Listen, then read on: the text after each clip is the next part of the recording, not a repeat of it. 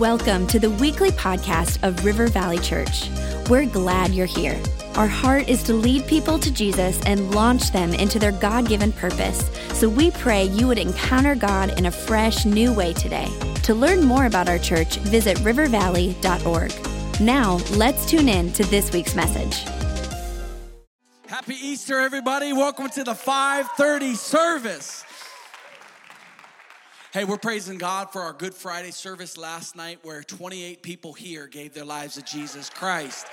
And what's all about people going from death to life in Jesus. And Good Friday was all about the cross and the death of Christ. And today we celebrate our risen Savior. And if you've got your Bibles, we're going to Luke chapter 24. Those are some good claps. We're going to get there. Trust me.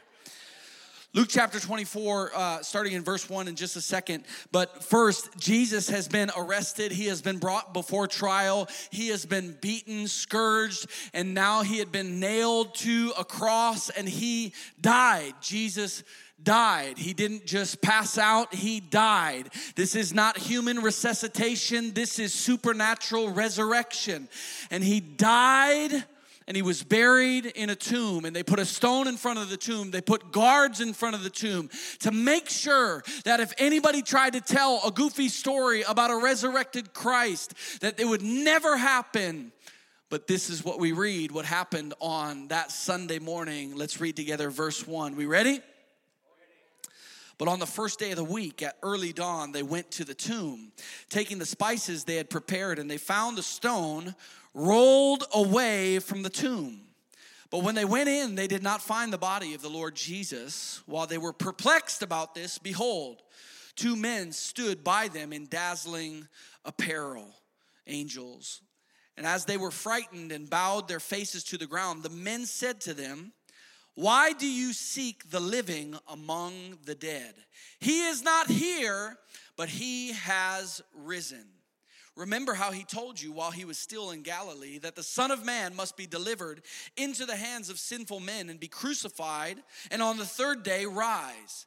And they remembered his words, and returning from the tomb, they told all these things to the 11, because Judas had betrayed. Now there's 11 apostles and disciples, and to all the rest. Now it was Mary Magdalene and Joanna and Mary the mother of James and the other women with them who told these things to the apostles. But these words seemed to them an idle tale. Even the people that walked with Jesus for 3 years thought this was a fairy tale, not believing it. They did not believe them, but Peter rose and ran to the tomb. In the Gospel of John, John makes sure to add, it wasn't just Peter running to the tomb. John was running to the tomb as well. And he adds a little detail saying that the one Jesus loved, talking about himself, beat Peter to the tomb. That is convenient. Peter rose, ran to the tomb, stooping and looking in. He saw the linen cloths by themselves, and he went home marveling at what had happened. The title of this message is Jesus Came Looking for Me. Jesus came looking for me. Lord, we thank you that you are our risen Savior. Jesus, you are alive and well. We thank you that you sit at the right hand of the Father, even right now. We thank you that your Holy Spirit is in the room and living in us, making your home in us, those who are in Christ. And we thank you for the gift of the Holy Spirit. We thank you for the gift of salvation. And we pray right now for anybody in the room that found themselves here on an Easter service, whether they wanted to be here or not, but they're here. Lord, I pray that they would know deep down, beyond anything that happens in this service, they would know by the Holy Spirit, God himself speaking to their heart, that this is an appointed time, that they belong here, and everything that they've ever searched for is found in Jesus. Everything that they've looked to sustain themselves, to provide satisfaction, is found only in Jesus. And we pray for salvation at the end of this service. In Jesus' name, everybody said, amen. Have you ever met somebody, we got a lot of these people in Minnesota, have you ever met somebody that when it's below zero, they seem to not realize what season it is? because they're deciding that it's okay to wear shorts in the dead of winter. Or maybe t-shirt. In the last service, we had a wife just nudging her husband like, that's you. Like, come on, put some pants on. Get a jacket on. What are you doing?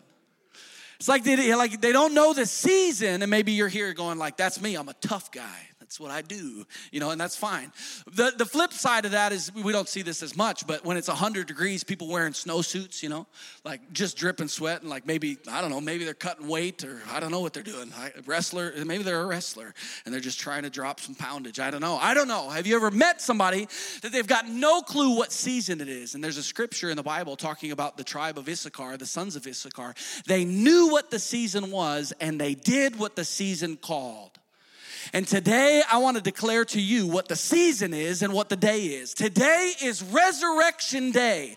Today is Jesus is Alive Day. We are not here right now to debate whether or not Jesus is the resurrected King. We're here to declare it. We're not here to guess if this is true. We're here to glorify the name of Jesus Christ, the King of Kings and the Lord of Lords. We're not here wishing. Man, I wish this was true. We're here to worship and to lift up the name of Jesus. We believe it. Before we get to resurrection, just a recap of Good Friday. First is sin was placed on Jesus. Jesus is the only perfect one, the only one that was not born with a sin nature. That's why the virgin birth matters. Why does it matter? Because we were born in with a sin nature. Not only do we sin, but we had a sin nature. Jesus is the only one conceived by the Holy Spirit without a sin nature, nor did he ever sin. He's perfect. He's as perfect could be, yet sin was placed on him. And he is the only one that could pay for the sins of humanity, and it was put on him. Isaiah 53, 3-6, he was despised, prophesying about the coming Messiah, prophesying about Jesus. He was despised and rejected by man, a man of sorrows and acquainted with grief. And as one from whom men hide their faces, he was despised, and we esteemed him not. Surely he has borne our griefs and carried our sorrows. Yet we esteemed him stricken, smitten by God, and afflicted. But he was pierced for our transgressions, prophesying about the cross. He was crushed for our iniquities. Upon him was the chastisement that brought us peace. There was an exchange. The chastisement that we deserved was placed on him, and what we got in exchange was peace, eternal peace. And with his wounds, we are healed. All we, like sheep, have gone astray. We've all gone astray. We've all sinned. We've all fallen short. We have turned everyone to his own way. And the Lord has laid on him the iniquity of us all. Point number one, sin was placed on Jesus. The second point is love is what held him on the cross. His love for you and me. His love for the people of God. Jesus said this in John 15:13. Greater love has no one than this, that someone lay down his life for his friends. Jesus goes beyond laying his life down for friends. He lays his life down for enemies. Once, you and I, who were far off, were enemies of God, yet God made a way through his son Jesus Christ that we could become friends again. Jesus didn't just lay down his life for his friends, but his enemies, the very people who were crucifying Jesus, he was paying the price for their sin.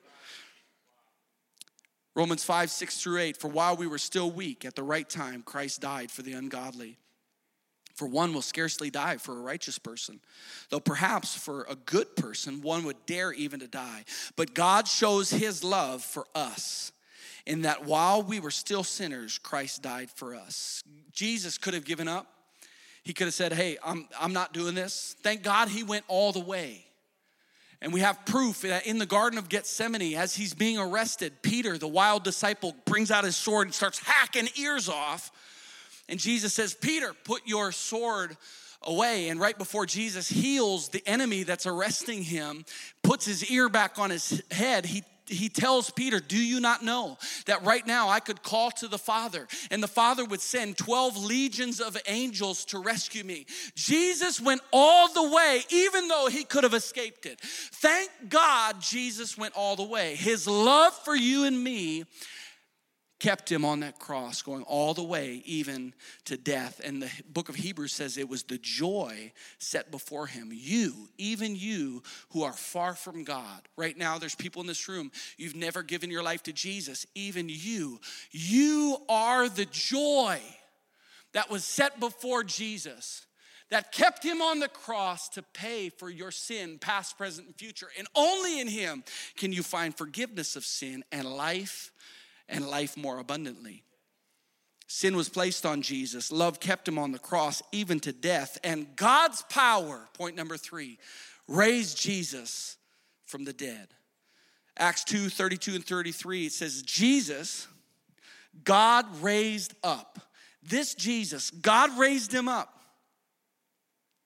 And of that, we are all witnesses, being therefore exalted at the right hand of God, and having received the Father by the promise of the Holy Spirit, received from the Father the promise of the Holy Spirit. He has poured out that you yourselves are seeing and hearing. Romans 8:11, if the Spirit of him who raised Jesus from the dead dwells in you, who raised Christ Jesus from the dead, will also give life to your mortal bodies through his Spirit who dwells in you. I said earlier, this is not earthly humanity resuscitation. He didn't just black out on that cross.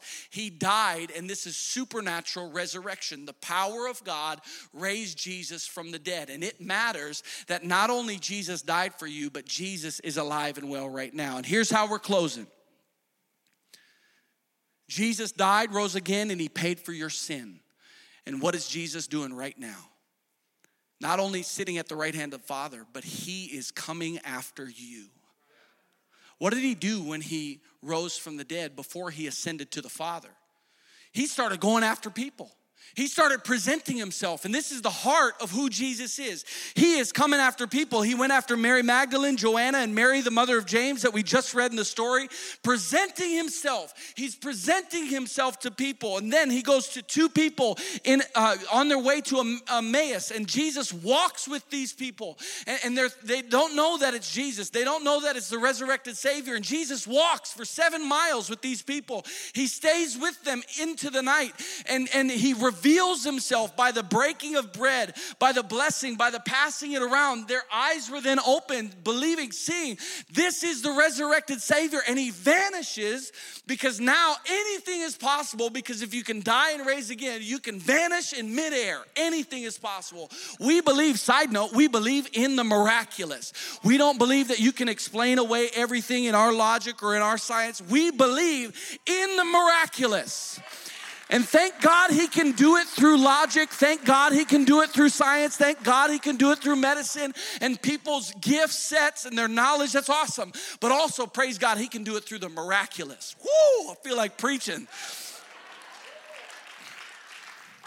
They vanished, and those two that walked with Jesus and sat with him, they said, did our hearts not burn when he spoke to us and when he opened the scriptures to us? Our hearts are burning. There are people in this room, your hearts are beginning to burn, not because some young preacher is yelling at you, but because the Holy Spirit is right now speaking to the innermost part of who you are, speaking to your heart, saying, this is what you've been looking for. This is more than emotionalism or manipulation. This is more than some hey, look away and just follow. This is more than that. This is real. This is the solution for your soul and eternity. This is the solution for your joy and your peace and the fruit of the Spirit that he wants to pour into your life. Jesus is the answer. He revealed himself to the women. He revealed himself to these two on the road to Emmaus. He revealed himself to the disciples collectively. And maybe you're here and you've had a God experience in a collection of a brotherhood or sisterhood or in a small group, and you had a collective experience that you could not explain away because there's witnesses. And man, we as a family, we encountered God in this way, or as a small group, we encountered God, or in our neighborhood, we saw this miraculous healing, or we saw this thing that God did. And that's awesome. God is revealing himself. He's coming after people in groups, but also one-on-one. And Thomas, the disciple that hears this report, says, I'm not believing it. And you might be here saying, I'm not believing it. And I don't have to be Peter hacking people's ears off to defend Jesus. He's able to defend himself and reveal himself to you. And just like Jesus reveals himself to Thomas one-on-one saying, feel my hands, my wrists where the nails were. Look at me. And Thomas believes. Jesus has the patience for you who are saying right now, I don't believe it. And if you would open the door to your heart, even just a millimeter, God, if you're real, if this is true, prove it to me. And I believe that even tonight, God's going to reveal himself to you in a supernatural, powerful way, that this is the truth. He will defend himself and he will prove himself. Not only one-on-one, Jesus reveals himself to over 500 people before his ascension. And you might think, well, now he's gone. Now he's sitting at the right hand of the Father. So how can he reveal himself to me in 2022? The same way that he revealed himself to Saul, who later became Paul. And there might be people that identify with this story right now, and you don't even know that your whole world's going to be turned upside down by the power of God. Saul, who later became Paul, we read this story, the encounter of Jesus, Acts chapter 9. The worship team can come back. We're going to sing again. But Saul, still breathing threats and murder against the disciples of the Lord. Saul was killing Christians. He wasn't just doubting, he was vehemently against it, to the point of killing Christians. He went to the high priest and asked for the letters of the synagogues at Damascus so that if he found any belonging to the way, following Jesus, Christians, men or women, he might bring them bound to Jerusalem, arrest them, bring them to Jerusalem. Now, as he went on his way, he approached Damascus, and suddenly a light from heaven shone around him.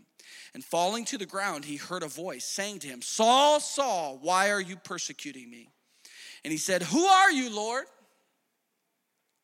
And he said, I am Jesus, whom you are persecuting. But rise and enter the city, and you will be told what to do. Saul's name was changed to Paul, and Paul later would write the majority of the New Testament.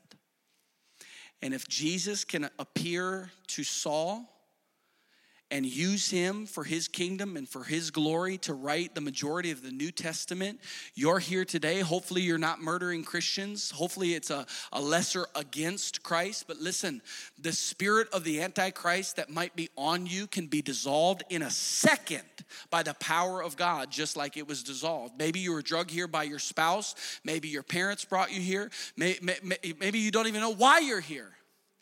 And you're thinking, I'm not just doubting this, I'm against it. And Jesus is going to prove himself to you. And you are going to have a Damascus Road experience. I believe it. It may not be light shining down from heaven, but it will be heart-burning.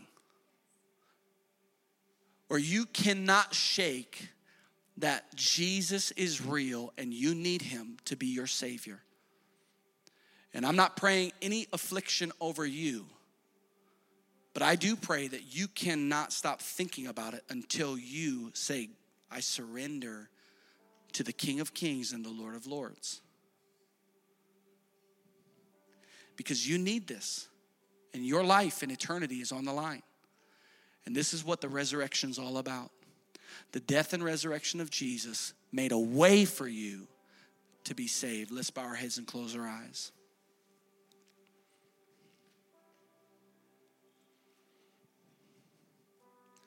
There are people here, you have never given your life to Jesus, and today you need to do that.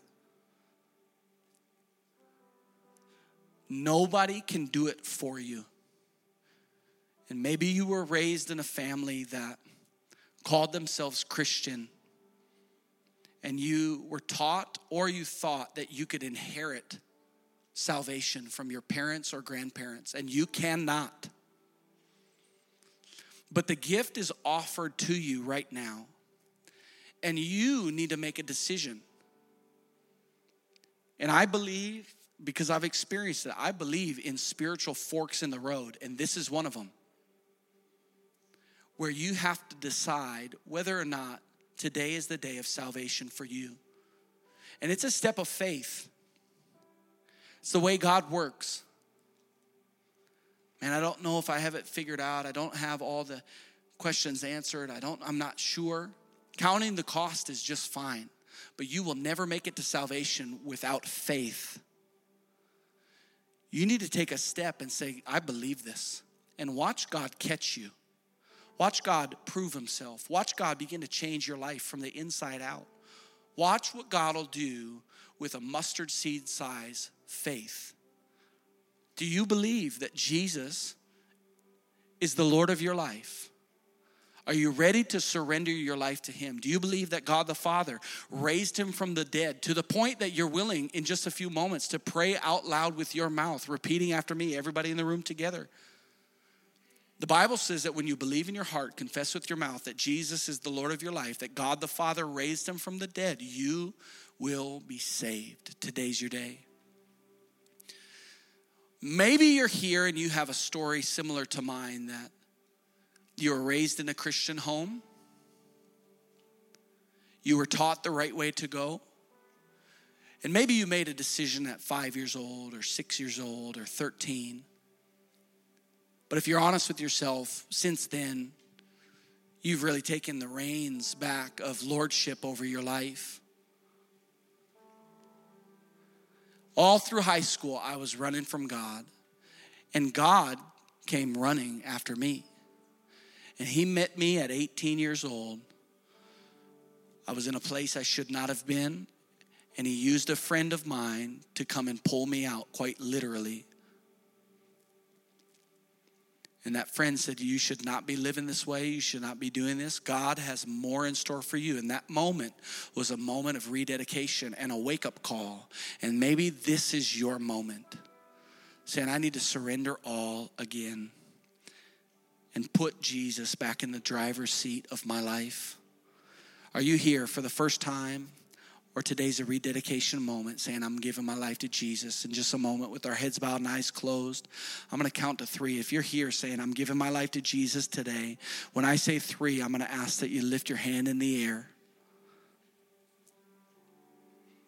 Raising your hand is declaring, saying, it's me. It's me.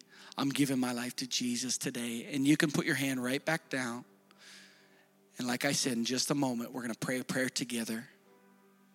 The Bible says when one person comes into the kingdom of God, the family of God, when one is saved, all of heaven rejoices. And this is the fork in the road moment. Will you decide? Today's the day of salvation. When I say 3, would you lift your hand? You know it's you. Ready? 1, 2, 3. All over this room. Lift your hand. Yep. Awesome. There's people all over the room making a decision. Today's your day. Here's what the Bible says. The old is gone and the new has come. The old is gone, the new has come. Somebody needs to hear, the old is gone and the new has come. That word in the original language, new, is like a new species. It's not an upgraded version of your old self. It is a new self, like you have never known before. And it's a son or daughter of the Most High King. Church, let's pray this prayer together. Repeat these words out loud after me. This is the declaration. This is the confession. Everybody in the room pray. Say, dear Jesus, I know I've sinned. I know I've fallen short. Please forgive me. Today I receive your gift, the free gift of salvation. Jesus, you are my Lord. You are my Savior. Today I choose to follow you for the rest of my life. In Jesus' name I pray. Everybody said amen. Amen.